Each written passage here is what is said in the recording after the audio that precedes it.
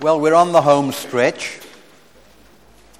What usually happens at this point is that my adrenaline starts to drop. Before the afternoon is out, I will be yawning, because that's one of the symptoms of the adrenaline dropping, the yawn response. I am very carefully monitoring my skin temperature. I'm just taking my temperature, 80. It is now... Oh, I did mention that when adrenaline goes up, skin temperature comes down, right? And that, did I mention that there are little stress dots that you can buy? That on my list, it's on the book list. But let me just say a word about it. Because during our lunchtime, we had very good discussion with a small group and talked a bit about how in stress management you can use the phenomenon of cold hands, the temperature of your fingers, as a monitor for your stress and stress arousal, and to help you guide you into the management of that. And to facilitate that, in my book, Adrenaline and Stress, many years ago, I introduced what had come on the market at that point, something called a stress dot. It's a tiny little dot, fairly small, that is in fact a thermometer. And the color of the dot, it's a liquid crystal, sometimes used now in medicine too for monitoring skin temperature of babies and children. Just put the strip on their forehead there and you can tell what the temperature is. It's that sort of thing. But this has been formulated to cover the range of temperature from room temperature up to blood temperature, so you get a pretty good idea of what the temperature of your hand, your fingers are. It's somewhere between room temperature and, let me just check here, the room temperature, 77. It's quite warm, 77.4. 78.4. Somewhere between that and blood temperature, which I'm talking Fahrenheit. Sorry about that. I have no idea what it is in centigrade. I could go back to school. But 94.8. And somewhere between that temperature, controlled by the volume of blood in your hand, which is controlled by the amount of adrenaline or vasoconstriction. You get the idea? And so the more blood there is down here, the more relaxed the blood vessels are here, the warmer your hand is going to be. That's why if you preach a sermon, you come and shake my hands after I preach tomorrow, my hands are going to be very cold. Because that's that adrenaline stuff, you see. And so I just checked my... This is a little infrared thermometer that we can get in the States now, and I use these with my clients all the time. It's a very simple gadget, infrared. You put your finger on the end of it, then you press the button, and instantly you have your blood, your skin temperature. And I should be running about 93, 94 degrees Fahrenheit. I'm running 84 now.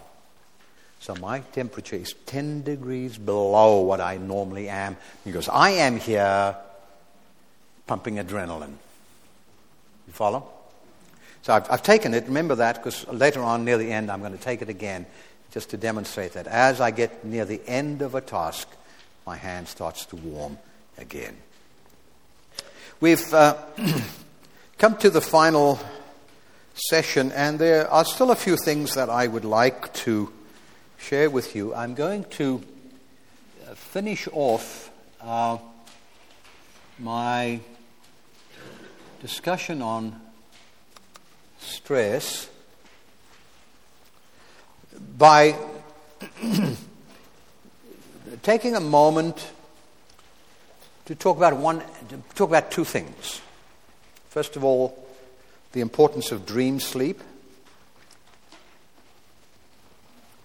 and then let me just bear with me one moment while I need to just find where I'm going with this. I'm trying to turn that off for now.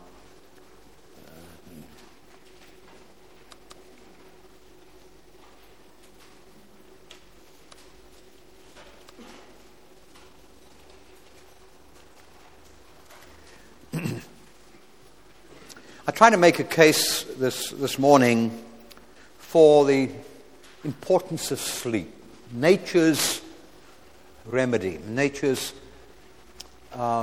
opportunity to get back inside the box. I don't have the time to give you a full lecture on physiology, sleep, or its psychological benefits, etc., except to say that there's no doubt about it in my mind that the renewing process, the recovery process, has to include the sleep period, because after all, that's a big part of your day, and it's a pity to waste it and not utilize it for your benefit.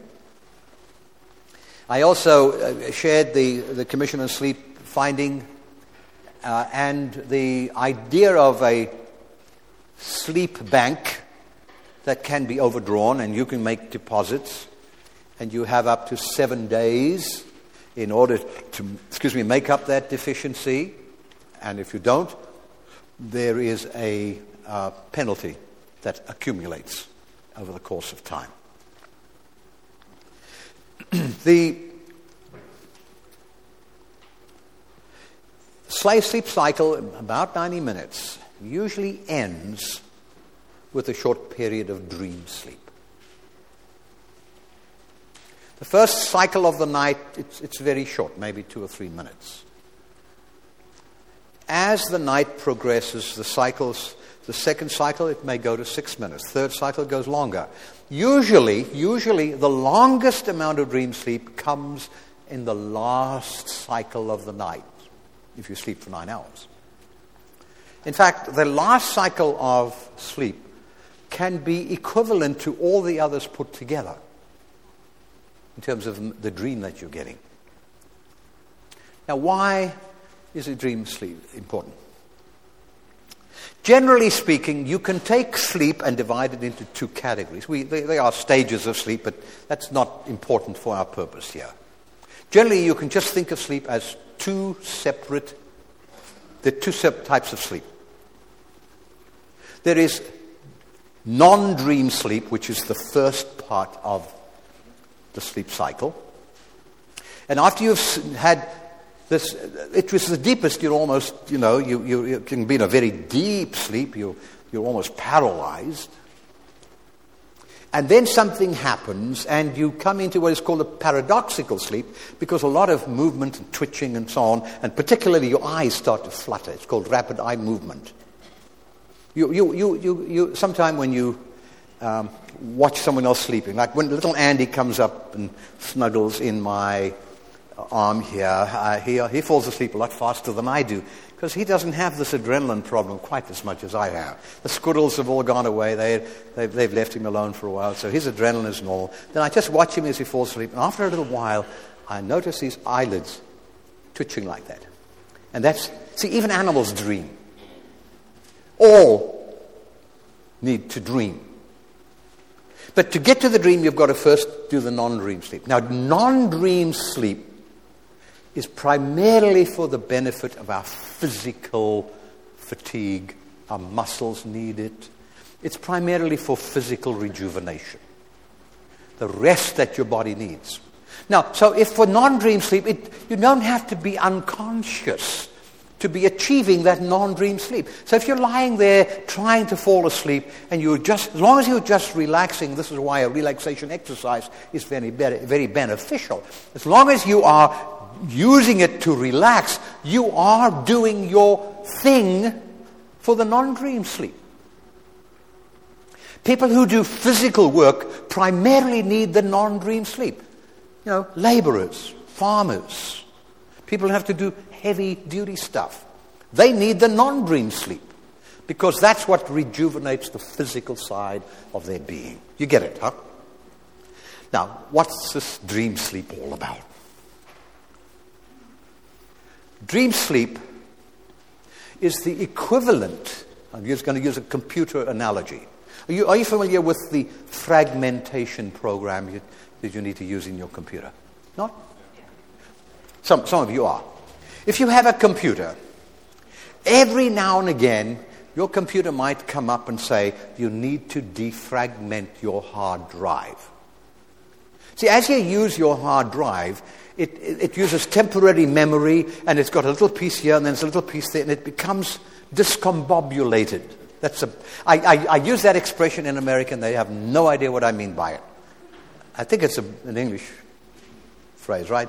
The hard drive becomes discombobulated. It's jumping backwards and forwards all through the hard drive. So the process of doing that, it slows down. And eventually your computer is running very slowly. And if your computer is running slow, it needs the hard drive to be defragmented. The defragmentation program goes in there, determines which are temporary files, eliminates them, takes all the other bits and pieces and rewrites them and compacts them and puts them together so the drive can get to them quickly, not jumping backwards and forwards. It can just do so nice and smart, and it speeds everything up. That's called the defragmentation program. The dream sleep of the human brain, and probably all other animals that dream as well, the dream sleep is the defragmentation program that the brain needs to be smart and efficient and to keep itself going well. So we have this first non-dream sleep needed for physical rejuvenation. And then after that's been done, the brain switches and this strange bird emerges called dream sleep. And you're twitching and your eyes are fluttering and your muscle tone comes back because the brain is now doing its defragmentation. Now in the process of defragmentation, you begin to dream things. If the brain is trying to figure out, this happened and where do I put it? It's trying to find out. It's trying to figure out, where do I put this? It literally asks itself several questions. So what? Do I forget it? And anything that is what we call short-term memory is taken out. It's temporary. Dump it. I ask you, yesterday, can you remember everything that happened to you every minute of the day? Can you? That dream cycle, dumped it. So part of dreams' function is to help us forget. A very famous British neurologist Ewing Jackson once said, the primary task of the brain is not to remember, but to forget. And as I get older, I bless Jackson for saying that, because the primary function of the brain is not to remember, it's to forget. If we couldn't forget, oh my word, we'd all go crazy. So it's an important function of the dream sleep, is to decide what does the brain... See, the brain, how big is the hard drive on your computer? 80 gig, 100 gig, 250 gig? That's nothing compared to what the brain is. But even the brain has a finite memory. And if from the day of birth, my brain remembered everything that has happened to me right up to this point in my life, the brain would have to be the size of this room, probably. You get my point? So, something's got to give. Forgetting is a part of that.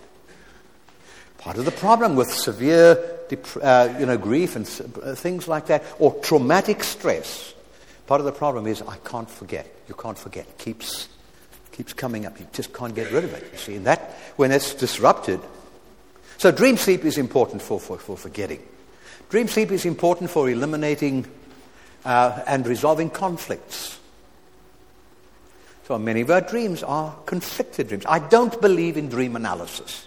Sorry. I used to have some faculty members that keep trying to push me. We've got to teach dream analysis. Nonsense. You can't tell me that symbols that people dream of in China have the same significance for the symbols I dream of here. If you've never seen a snake, how can you dream about snakes? So, the content of your dream is mostly irrelevant. Sometimes it does present conflict that's not resolved. And so a dream can but usually the conflict does not need a dream analyst to tell you what it is. It is very obvious. One very common dream I have is that I'm in a public place, like giving a public lecture like this, And I have a shirt on, goes down to about here, and nothing else. Now, that's not a pretty sight. And what am I trying to do, you see? Or I'm in a room and there's guests and I'm younger, and I'm trying so hard to cover it. Now, come on. You don't have to be a smart psychologist to figure that one out. What probably happened early in my life? As a child, I was embarrassed, maybe. I came into... There's a fly here. Can you catch flies like that? Watch. You grow up in Africa, you learn how to catch flies. So, obviously at some time in my life, I must have been very embarrassed by not having or just having underpants on or something like that. That could be one reason. But do you know what? It's only speculation. There's no way you can ever prove anything from back there anyway. So it's a pointless thing. But I have that dream regularly because my brain still hasn't quite sorted out that conflict. So what you dream is not important, but that you dream is important. Most people cannot remember their dreams. Each dream cycle erases the memory of the dream cycle before it. So what happens is that usually it's the last dream cycle of the night that you remember. Because the first thing that dream sleep determines is that the last dreams were not important and can be erased. So usually, it's very frightening halfway through the night, you might remember that, but that's extraordinary. It's usually the last cycle. So now I'm leading up to the punchline. If you use your brain, your mind, if you are do probably what most of us here do, that we do more mental work than physical work, dream sleep becomes even more important. But there's an imbalance here, because I only get to my dream sleep after my non-dream sleep. But my non-dream sleep, I have to be tired enough physically to want to stay sleeping. So I have to have... Well, what I'm leading up to is that in order to have proper sleep balance, you have to fatigue your body. We are not getting enough exercise, physical outlet, to warrant staying in bed for 9 hours a night. And that's part of the struggle many of us are having.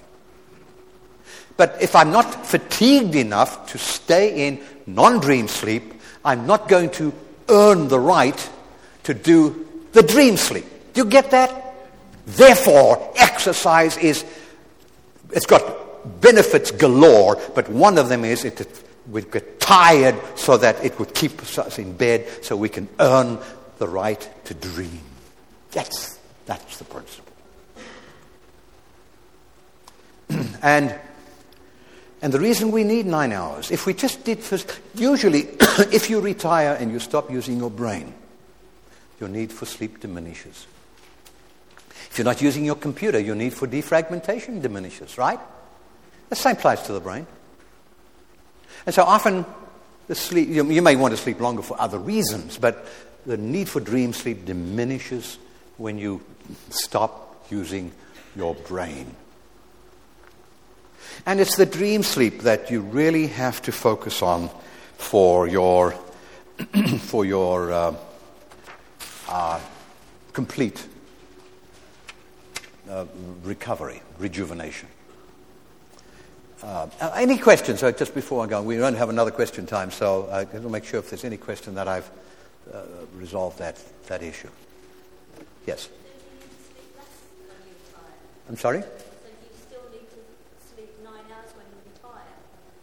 That could diminish.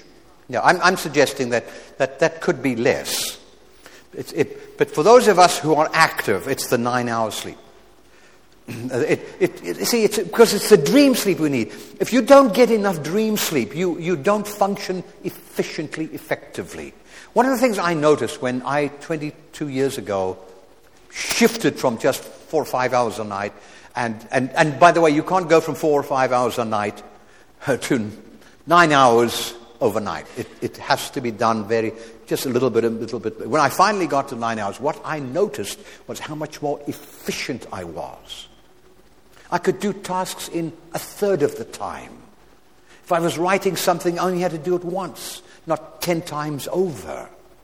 So my productivity actually, because people must say, I can't give up 9 hours because I need that extra 2 or 3 hours. I wouldn't get my work done. No, you don't. You miss the point. I actually started achieving more after I slept more than I was getting before. And that's pretty much true across the world. I get many letters from former students and others who, come back and give me feedback. And I tell you that this has been the experience of many. Now, there's one last thing, and then I'm going to move on. Yes?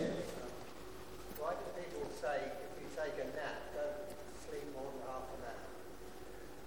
Yeah, because you fall asleep. Now, that's the point is, do you want to sleep or do you want to nap?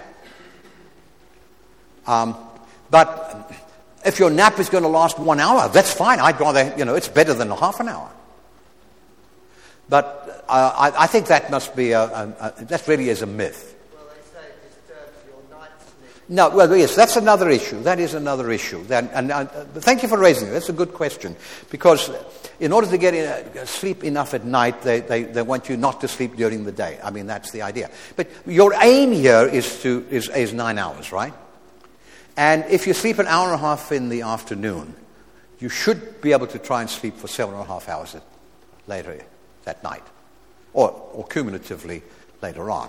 Now, probably if you sleep an hour and a half in the afternoon, it's a little pointless to try and get 9 hours of sleep at night unless you really are tired.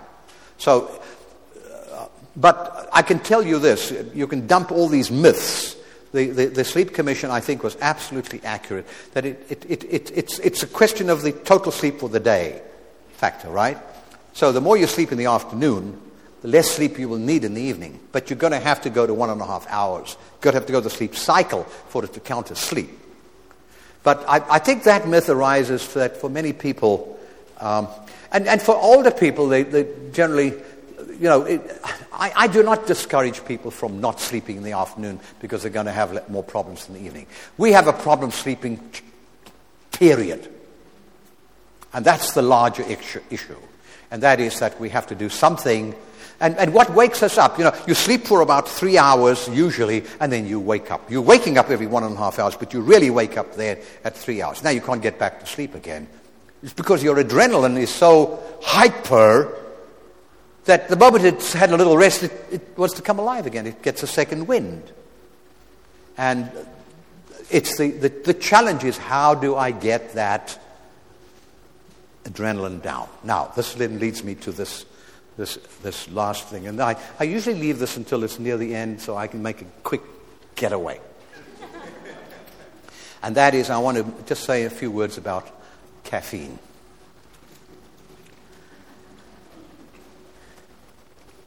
Starbucks here. Starbucks is the modern day opium den.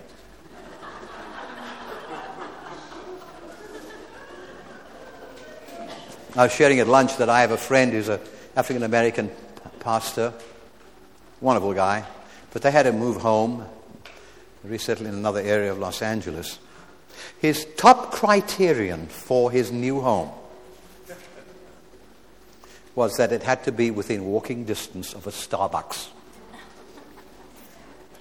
He cannot start his day without a Starbucks fix. So I say to him, why don't you just make yourself a cup of coffee at home? You know his response? It's not the same. And he's right. It's probably not the same. It probably has twice as much caffeine in it. Tell me, if you were in the coffee industry selling coffee, would you up your caffeine or lower it? Of course. What did the tobacco industry do years ago? It genetically modified tobacco plants to do what? Increase the nicotine, because that was the addicting ingredient, right? Now they're paying for it. Well, the same thing is happening in the coffee industry. What sells coffee is nicotine. No, not nicotine. That is caffeine. That sells what sells coffee. Now, what's wrong with caffeine? Two major things. First thing, it's a stimulant to the adrenal system. I've already tried to make you understand or try to present to you that we are over-adrenalized. So why are you going to add caffeine to make more adrenaline? Well, you do it because you're over-adrenalized, and that's you're fatigued now. Can't get the energy going because the adrenal system is overdone it. So the only way you can do it then is to go and take caffeine to make it even more to get over that. So it's a vicious cycle, you see, a vicious cycle. Caffeine, the coffee industry consistently puts out research results that try to make a case for coffee. I see all this research regularly. All the journals I get are the ones that keep me posted on this, and always funded by coffee industry. And it came out a little while ago that coffee was a antioxidant. And that's very good for you. This is good. This is good. But take the caffeine out, and you can still get all the antioxidant you want. See, it's not the caffeine that gives you the antioxidant.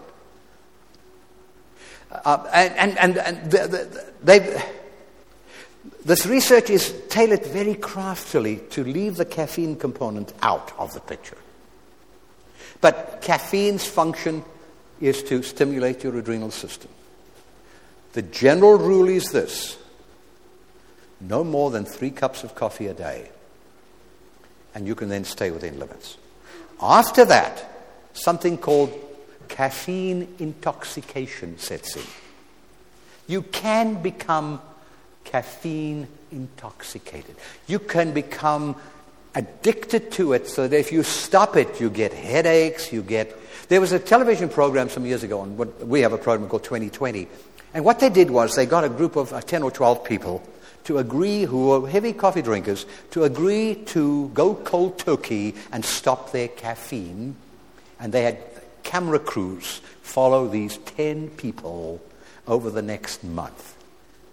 It's a most illuminating program. There were divorces that followed,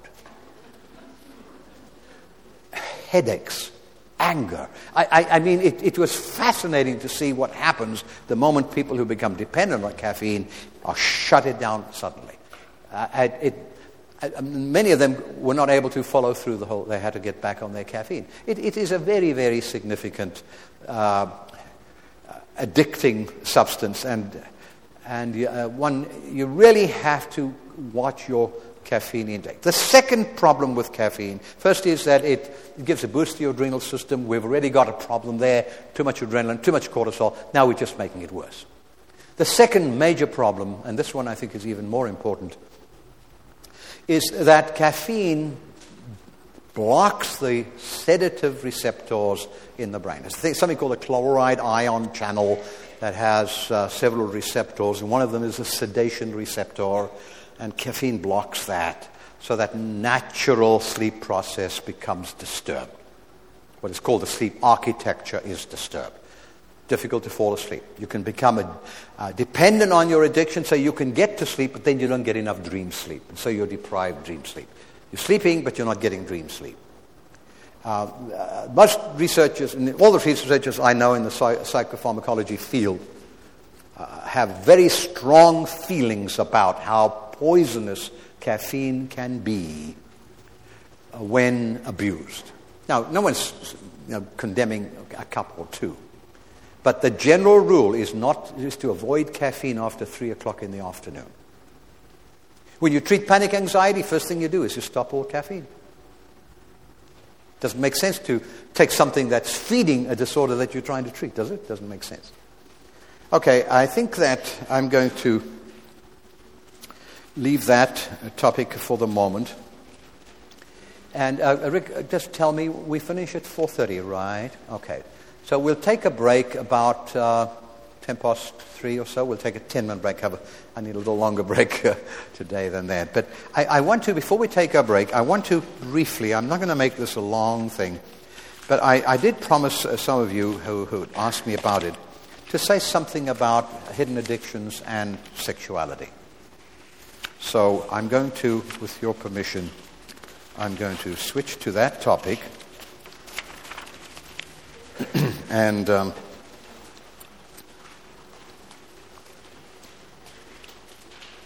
if I can get my computer going again.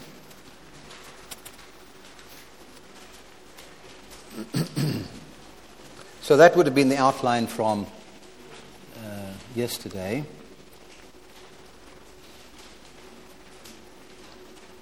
Now, we could easily have had this whole conference just on the topic of sexuality. I mean, that would have given us more than enough work to do. More than enough work to do for this conference. So this has to, I'm afraid to say, has to be a rather brief presentation. I want to focus on what I think are the crucial issues.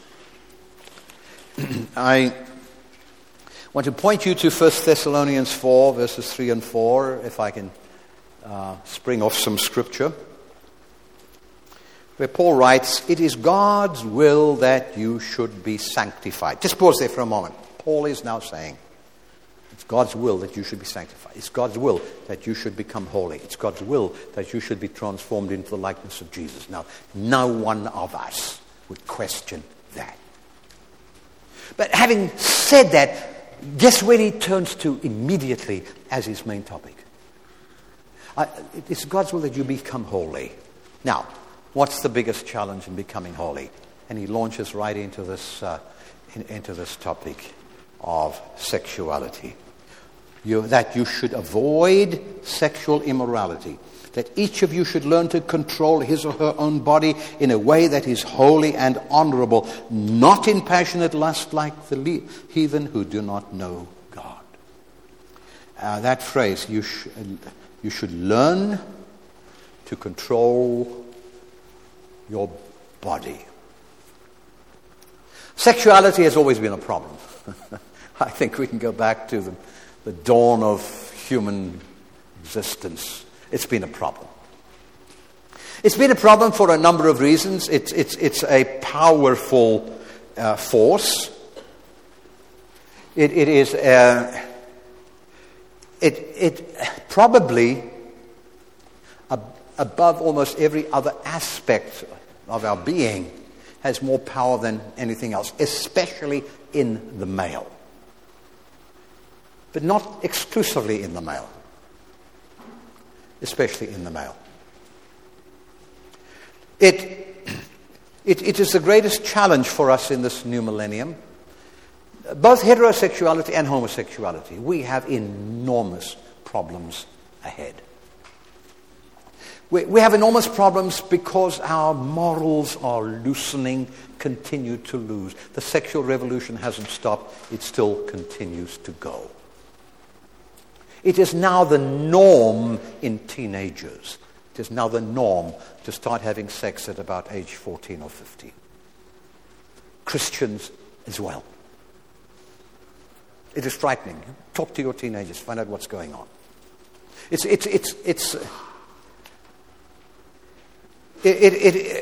the focus of a lot of serious problems. Gay marriage is to me, the issue of gay marriage is the least of my concerns. In the States, there's a strong concern about this. Now, I honestly don't know where UK is on this. Or I certainly know where Europe is, but I don't know where Christians are on this issue in the UK. So I apologize for my ignorance on that. But I can tell you that in the UK there is a lot of turmoil over this issue. But gay marriage is the least of my concerns. Really. I don't waste any time on concerning about that. Anything that will manage the expression of sexuality, I think, probably is not a bad thing. That's not my concern. I have concern that behind the gay movement, opening up new doors, changing public opinion, mustering and getting support for their form of expression of sexuality. Behind that, the pedophiles are waiting. This is not slippery slope stuff. I don't go slippery slope. So a little bit of this, it means you're going to get a lot of that. No, it's not that. I know what's happening in the pedophile world. In the American Psychological Association, we have a big battle going on over whether or not research that can prove that having sex with a child is not damaging to a child is permitted to be published. They are producing research left, right, and center to prove that it's okay for an adult to have sex with a child. And what that usually means is a male man having sex with a female child. Now, it's not only that, because even in your newspaper, I always watch the newspaper and I have my little clippings here. Just look at this one. Teacher's affair with a 15-year-old was textual, not sexual. And you have a teacher right here in the UK. We have it in America all the time. We now are seeing an increased incidence of women reaching down into young boys. So it's changing even on the female scene. But the pedophile world is waiting. They are in organizations and associations, and they've calmed themselves. Do not speak out in public. Let the gays spearhead this movement for us. And then that will open up the opportunity for us to make ourselves heard, for us to say that you're also discriminating against us. This is our preference. We were born this way. Why can't we have access to children? I tell you, this next century is going to be a really serious one.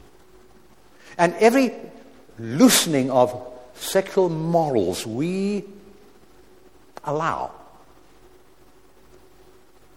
just moves us further into the quicksand that's going to swallow us up. So I have had a serious concern about sexuality. Now that's on the extreme side. On the other side, on the heterosexual side, on normal sexual side, I have concerns. I think we are living outside the box here as well. Started many years ago when, out of my experience in teaching with pastors in the doctorate ministry program, again and again, we confronted the issue of sexuality. As Rick knows, I devote a whole day to the topic in my course, and we are very frank and honest and try to get to the bottom line issue. And out of that, I became concerned. You see, my thesis was that surely, in good Christian men, we should see the best of sexuality, right? I mean, that would be my expectation. Those men who live close to God should surely manifest the absolute best there is. So I asked the question. Other sex studies are looking at, well, how far have we widened? How far have we loosened the constraints? I asked the question, how good is it? How good has it become? And launched my study that gave rise to my book, The Sexual Man. By the time I got to 650 subjects, the publishers were screaming at me, can't we publish? We must get on, we must publish this right away. And I did a very careful analysis. I'm pretty good at my statistics, and looked at my data, and I did there's some calculations you can do whether you've reached a sample now that's adequate so you're not changing the data. And I was satisfied that from a statistical point of view, if I added 6,000 to the pool, I'm going to get the same answers, right? Same results. So we went ahead and published. Right now I've got 6,000, so way beyond that. But I did a study on the sexuality of Christian males, asking the question, I wonder how good it gets. When I finished writing that book, I was appalled. If this is as good as it gets, we are in trouble. And sexuality, modern day sexuality, needs redeeming. It needs redeeming. We are no better than the character of sexuality. I think it's our sexuality that defines our sanctification, that defines my holiness. It defines my holiness. My book, interestingly, the country outside the United States that picked up on it was Germany. Do you know that? Germany picked up my book, The Sexual Man, on it. Magazines wrote articles. I was invited over there. And today I am well known in Germany for my book on male sexuality. And one day I was interviewing a reporter, and he was a German reporter, and I finally said, I must know, what is it about Germany that is so interested in this male sexual stuff?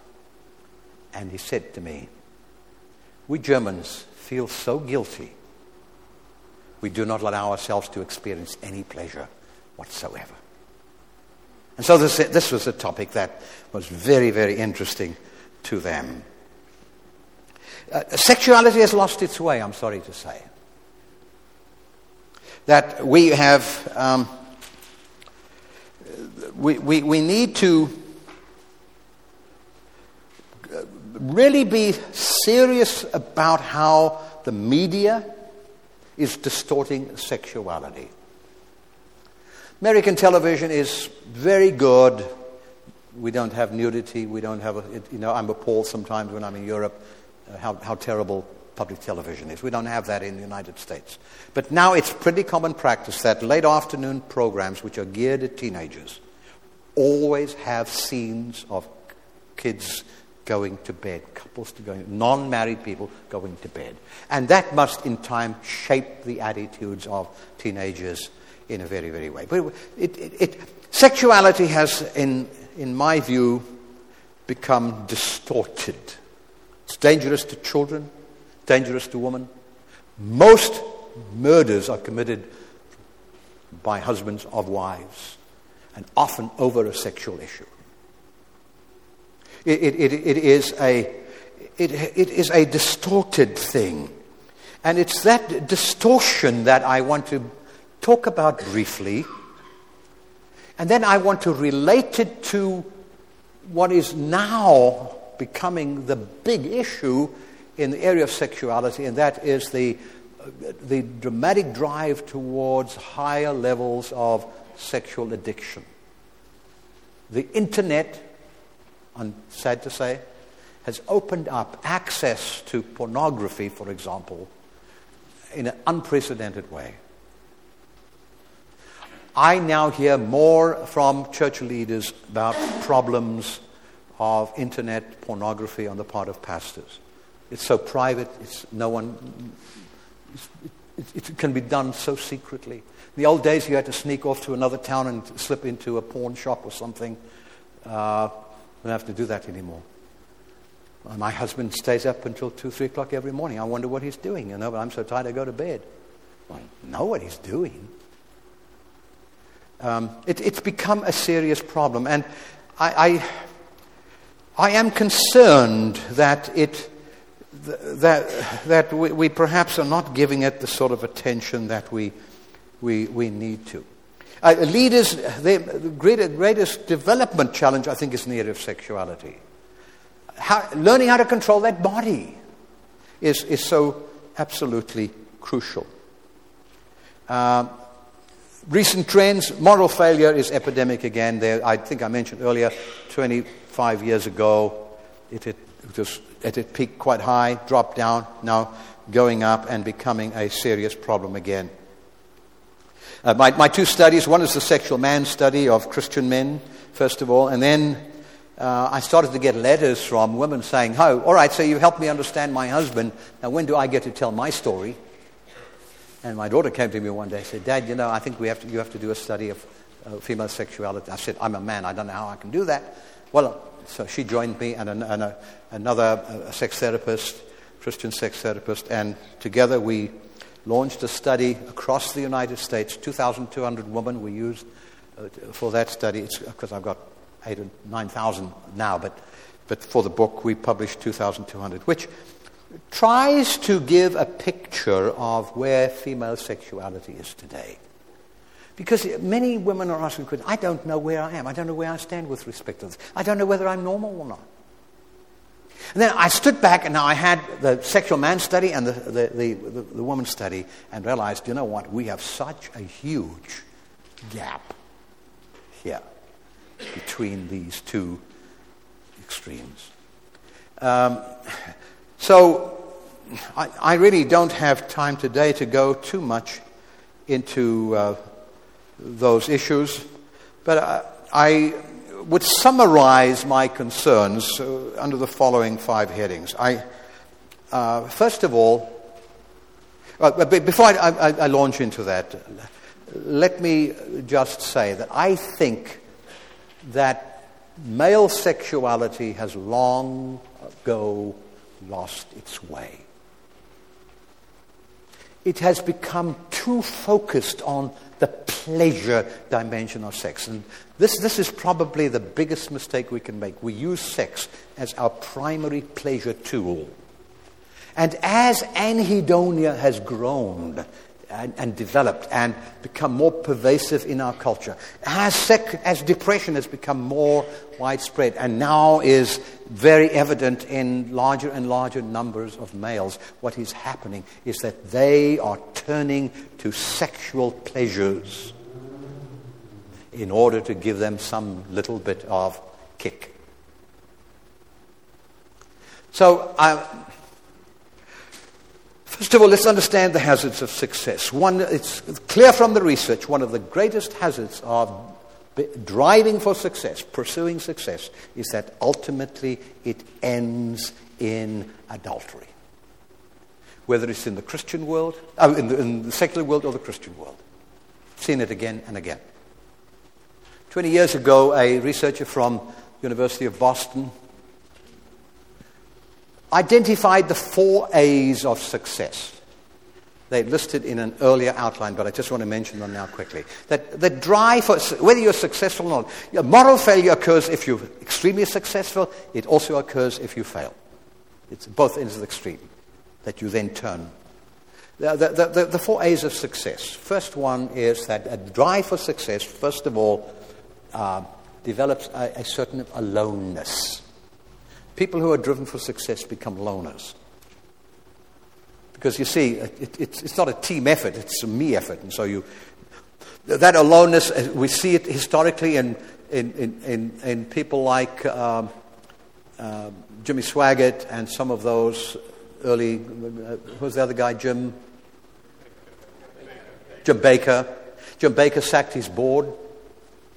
The aloneness means no accountability. That's what it really means. Also another important A. You give up accountability. Because you want the freedom in order to go and do the other stuff. Then these are steps downwards that Berglas identified. In the secular world, and I looked at that and I said, that's in the Christian world as well. The second A down, after the aloneness,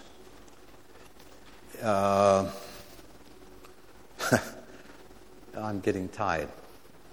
Just give me a minute to get my brain geared at. Arrogance. And by the way, these are good markers to look for. Arrogance. Highly successful people become very arrogant. I'm the one who's successful. I don't need any advice or guide. And so there's a growing arrogance. The third one is an addiction. It's an addiction to adrenaline, for one thing. When you're highly successful, very soon that achievement loses its power to give you pleasure. And then quickly you have to start another project. I am always concerned about leaders I see always starting new projects, because you need that new project to give you a boost again. So, addiction. And it really is an addiction to adrenaline at that point. And then the final A that Berglas identified was adultery. And so Jimmy Swaggart drives out to Palm Springs one day, has a red Jaguar, and I sort of resent him using a red Jaguar because I have a red Jaguar, and I don't like people who drive red Jaguars to let me down like that. And he picks up a prostitute. And this is the interesting thing about this sort of sexuality, is that when it's very seldom a genuine emotional involvement. It is very often a demeaning thing. It is often reaches down. So a Teg Haggard goes to a male prostitute. Jimmy Swaggart went to a female prostitute. Because, you see, even normal sexuality doesn't give you any much pleasure either. It has to be something more bizarre than that. It's got to be something gross. And I have seen this again and again. How could someone like that do a thing like that? Well, it's because it's the only way it'll give you any pleasure, because everything else, you see, this is tied very heavily into the success-drivenness. Secondly, we need to understand that behind sexuality is an addictive process as powerful as cocaine. As powerful as cocaine. So I'm going to jump quickly to that because I do want to share with you the research I've been doing in that area. And I'm going to start right here. And I'm going to show you a little picture of the brain. Where did I put my pointer? Can you see it? Let me just get my pointer out of here. No, I can't find it. You can hardly see it, huh? That's a pity. Because what I'm trying to show that is that there is down, you see those arrows pointing all down to a little thing part there in that picture of the brain? That little point there is called the pleasure center, also known as a reward center. Very fascinating research how that was discovered. I wish I could tell you the story sometime, but it's very fascinating. There's a center, a very specific center for pleasure. Research started with rats where they put electrodes in, and accidentally they were looking for the anger center in the brain, and accidentally they put the electrodes in this particular part of the brain, and every time they pressed the button that sent an electrical signal, the rats seemed to enjoy it. So what they did was they hooked a little switch up that a rat could press. And the rat would go and press that button. And every time he pressed it, he actually got a surge of pleasure. And that's that center. All those arrows are pointing to that center, because these are pathways of pleasure that take pleasure to this pleasure center. But this little rat pushed the button, enjoyed the pleasure. He pushed it again and enjoyed the pleasure. And he kept pushing it and he kept pushing it. That rat died pushing that button, and he wouldn't eat, he wouldn't drink any water, he even refused sex. They introduced a female, he wanted that pleasure. It overrode everything else. Now, I've got into this area of research because of some cocaine addiction stuff I was doing for the Veterans Administration Hospital, where cocaine has helped us really understand what addictions are all about. And any stimulation of that pleasure center is extremely powerful and takes precedence over everything else. Now, there are many pathways that lead to that, and this is why I use the expression hidden addictions in my book on hidden addictions there, because it's not just substances that send signals to that pleasure center. Cocaine is the most powerful. Cocaine has a direct pathway to that pleasure center. And it hijacks the pleasure center so that nothing else can give pleasure. Hijacks it. And it is very powerful. But there are also behaviors that are addicting. If we had time, I would want to develop that with you. But just quickly let me say that we know that behaviors are addicting. There was a time when the addictionologists said, no, only substances were addicting, not behaviors. Who could argue that gambling is not addicting? I mean, who can argue that anymore? Well, we now know it is because we've traced the pathways. We can find the pathways for that. But back, I'm talking 20, 25 years ago, big debate. No, it can't. But who argues now that it's addicting. Who can argue today that sex cannot be addicting? I mean, there are behaviors that are addicting. Some of those, now the interesting thing, what I point out in my book is that even though these are behaviors, they do in fact involve biochemical mechanisms. Adrenaline is one of them. What is it about gambling that's addicting? Well, you bet and you lose, you bet and you lose, and you bet and you lose, and one day you bet and you win, and you get this tremendous surge of adrenaline excitement. And then you lose and lose and lose and lose and lose, and you get it. If you won every time you bet, you could never become a gambling addict. And the gambling industry has studied this so carefully, they know how often you have to lose to get the addiction and keep the addiction. If you win too much, you don't become addicted. If you don't win enough, you don't become addicted. And the gambling, Vegas has got this down to a fine art. They know exactly how to work it all. But at any rate, there are behaviors that are addicting. Shopping, shopaholics. I had a client once used to describe, she said, I'm telling you, I would be driving along, and there's the mall over there, I'm driving along, and my car turns. And I can't really, I'm telling you, it turns, the wheel turns by itself. I'm trying not to, and she'd go and spend $3,000 and buy stuff she doesn't need. And then husband gets mad, and the next day he has to return it all. She can't,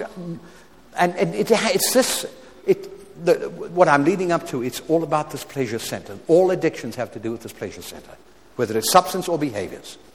And any behaviors that can stimulate the pleasure center are a problem. Now, what happens is something called hedonic dysregulation. Anhedonia, pleasure. When the pathways to the pleasure become disrupted. And the neurotransmitter is dopamine. Every time you send a signal to that pleasure center, your dopamine goes up a little bit. And if you bombard that pleasure center, right? Just keep bombarding it.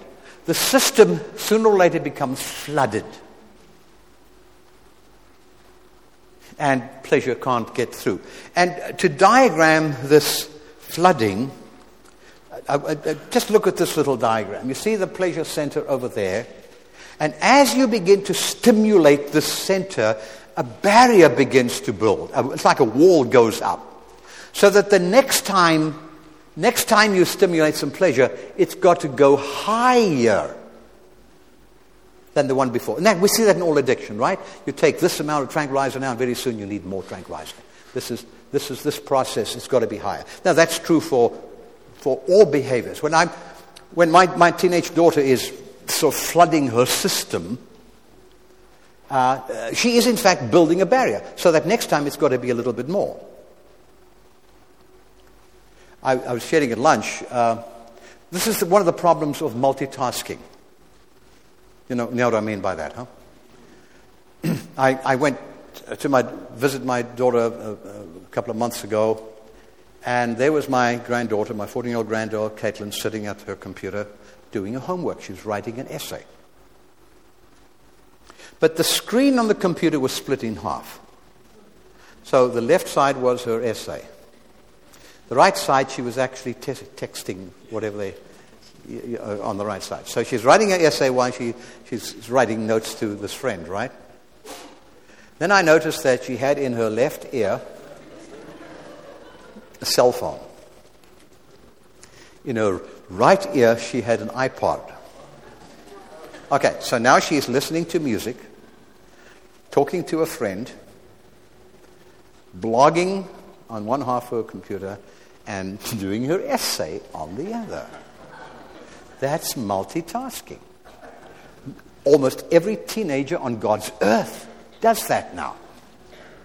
My other daughter has 2 cell phones with an earphone for each ear, because she wants to be able to talk to 2 friends at the same time, and you can't do that on one cell phone, see? But anyway, here's my daughter. And I said to Caitlin, Caitlin, I don't know how you could possibly be doing anything meaningful on your essay with all that going on. And she turned to me and looked at me and said, Papa, you don't understand. You don't understand. If I don't do this other stuff, I can't do the essay. In other words, I have to feel good about this other stuff in order to do my essay. Now, Time magazine came out with an article about 3 months ago, blasting multitasking. We foster it. We think it's good that our kids are good at multitasking. They are good at it. And that will be a skill that will hold them in good stead. The research, I tell you now, the research says no, it interferes with learning. No effective learning takes place. It's probably a total disaster for our young people. And this is in my new book, Thrilled to Death, that will be coming out in September. That multitasking, but you see, what multitasking does is it's overstimulating the pleasure center. It's sending signals all the time. And I can't concentrate on the essay because I've got to have this going. And now, but as we begin to flood the system, this barrier goes up, but then it gets even higher. Now, the threshold is growing all the time. Now, in our culture today, going along with our cortisol and other stuff, we already have, all of us, few exceptions maybe, already have a certain amount of barrier already built to our pleasure center. And that's why we can no longer take pleasure in the simple little things of life. Very difficult.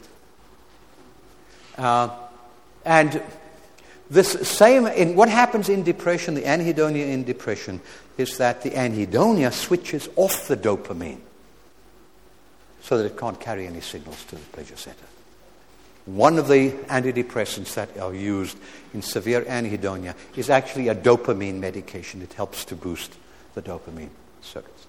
This process is of anhedonia. It's an addictive process because in the sense that you always have to try and get more pleasure to get to it. Now, what has this got to do with sexual addictions? All sexual activity is mediated by this pleasure center. Locus accumbens is the pleasure center. And these systems can become flooded. The more stimulation, the more arousal, the more flooded it becomes. And I have this little chart here, and I'm going to just explain it, then we need to take a break. I call this the sexual continuum of arousal. Now, this is important for understanding sexual addictions. And I usually use this chart with male groups when I lead a male seminar or something like that. This chart shows what is going on. As we increase the level of adrenaline excitement associated with sexuality, how we get pleasure in sex is simple, ordinary sex doesn't give enough pleasure for most people. I'm talking about males in particular, but not only. What we have to do is add an extra excitement to it, and that extra excitement is we add adrenaline activity to it. And this is why you get sadomasochism. This is why you try to add some extra excitement to it in order to up the pleasure a little bit. And as you add this extra adrenaline excitement, the first part of that continuum, like it's called, the first part is labeled normal, because I suppose that even in normal sexuality, a certain amount of excitement is appropriate. It's nice to light candles and to make it romantic and all of that, to add that little bit of extra excitement. So there's a limit, there's a normal range in which we add variety and etc. to get it. But if we keep pursuing adding this adrenaline pleasure, we then move to the second level, and it's what I call a distorted normal. And that's probably where most people are today, and that is that it's a distorted normal. It has to be something unusual. It has to be an extraordinary experience. We're always looking for that big experience. One of the things I finally learned in my own sexual life is how beautiful, plain, ordinary, loving sex can be without the embellishments. But as you add to that, it then becomes addiction, the third step. Now, the point I make when I show this to men is that it's the same road. You start going down that road, you need to know where it's going to lead. So now it becomes addicting. That extraordinary extra experience, that use of pornography, that that emotional relationship you've developed with somebody, or even that affair, because very often affairs are not relationships, they're just an adrenaline booster, are putting you in the addiction. Now you become addicted to that. Now it's hard to go from that back to ordinary sexual feelings. And take it a step further. Addiction then becomes perversion. And I make a distinction between addiction and perversion. When it becomes perversion, it's the addiction, it's beyond addiction, and it is now using objects for sexual gratification that should not be used for sexual gratification. Good example would be pedophilia. But I try to point out that things like that are just one step away, one step further down the road. And then finally, on this continuum, it becomes pathology. This is serious sickness. This is the serial killer. We've had a spate of serial killings again in the United States. And every instance it is a severe sexual... It was started out simply as an addiction early on and then became a perversion, and now it's serious pathology, because the ultimate thrill, you see, comes when you murder somebody while you're having sex. And that is, sick as it gets. But that road, moving to distortion, moving along there, is a dangerous road. And the point I want to leave you with before we take the break is that the more you pursue pleasures, the more you drive to get that extra thrill in your life, and this is where the drive for success can be really hazardous. The more you drive down that road, the more vulnerable you become. And ultimately it can be something that is very, very destructive. The whole area of sexuality needs redeeming. I think that in our churches we have to present a challenge to our people here. We have to lift up a purer sexuality. Part of it is that we don't talk about sex in general. One of the things, when my daughter and I wrote the Sexes of Eve book, one of the things that Rick Warren did at Saddleback, which is a big church, 24,000 or so, in the United States, was he invited my daughter and I to come and take over the church services. Other churches will let us come during the midweek service, to talk about it. He said, no, I want to demonstrate to my people that sexuality is a God-given thing. And we're going to do it in our church service. Parents, if you don't want your children to be here for that, then leave them in the Sunday school. But we're going to talk about, and it was a wonderful model for his people to demonstrate that sexuality is God-given. But the way we are going now, sexuality is becoming dangerous. And we need to somehow get this back on track again. Well, I think we're due for a break, so why don't we take a 10-minute break, if that's okay with you, and then we're into the last session.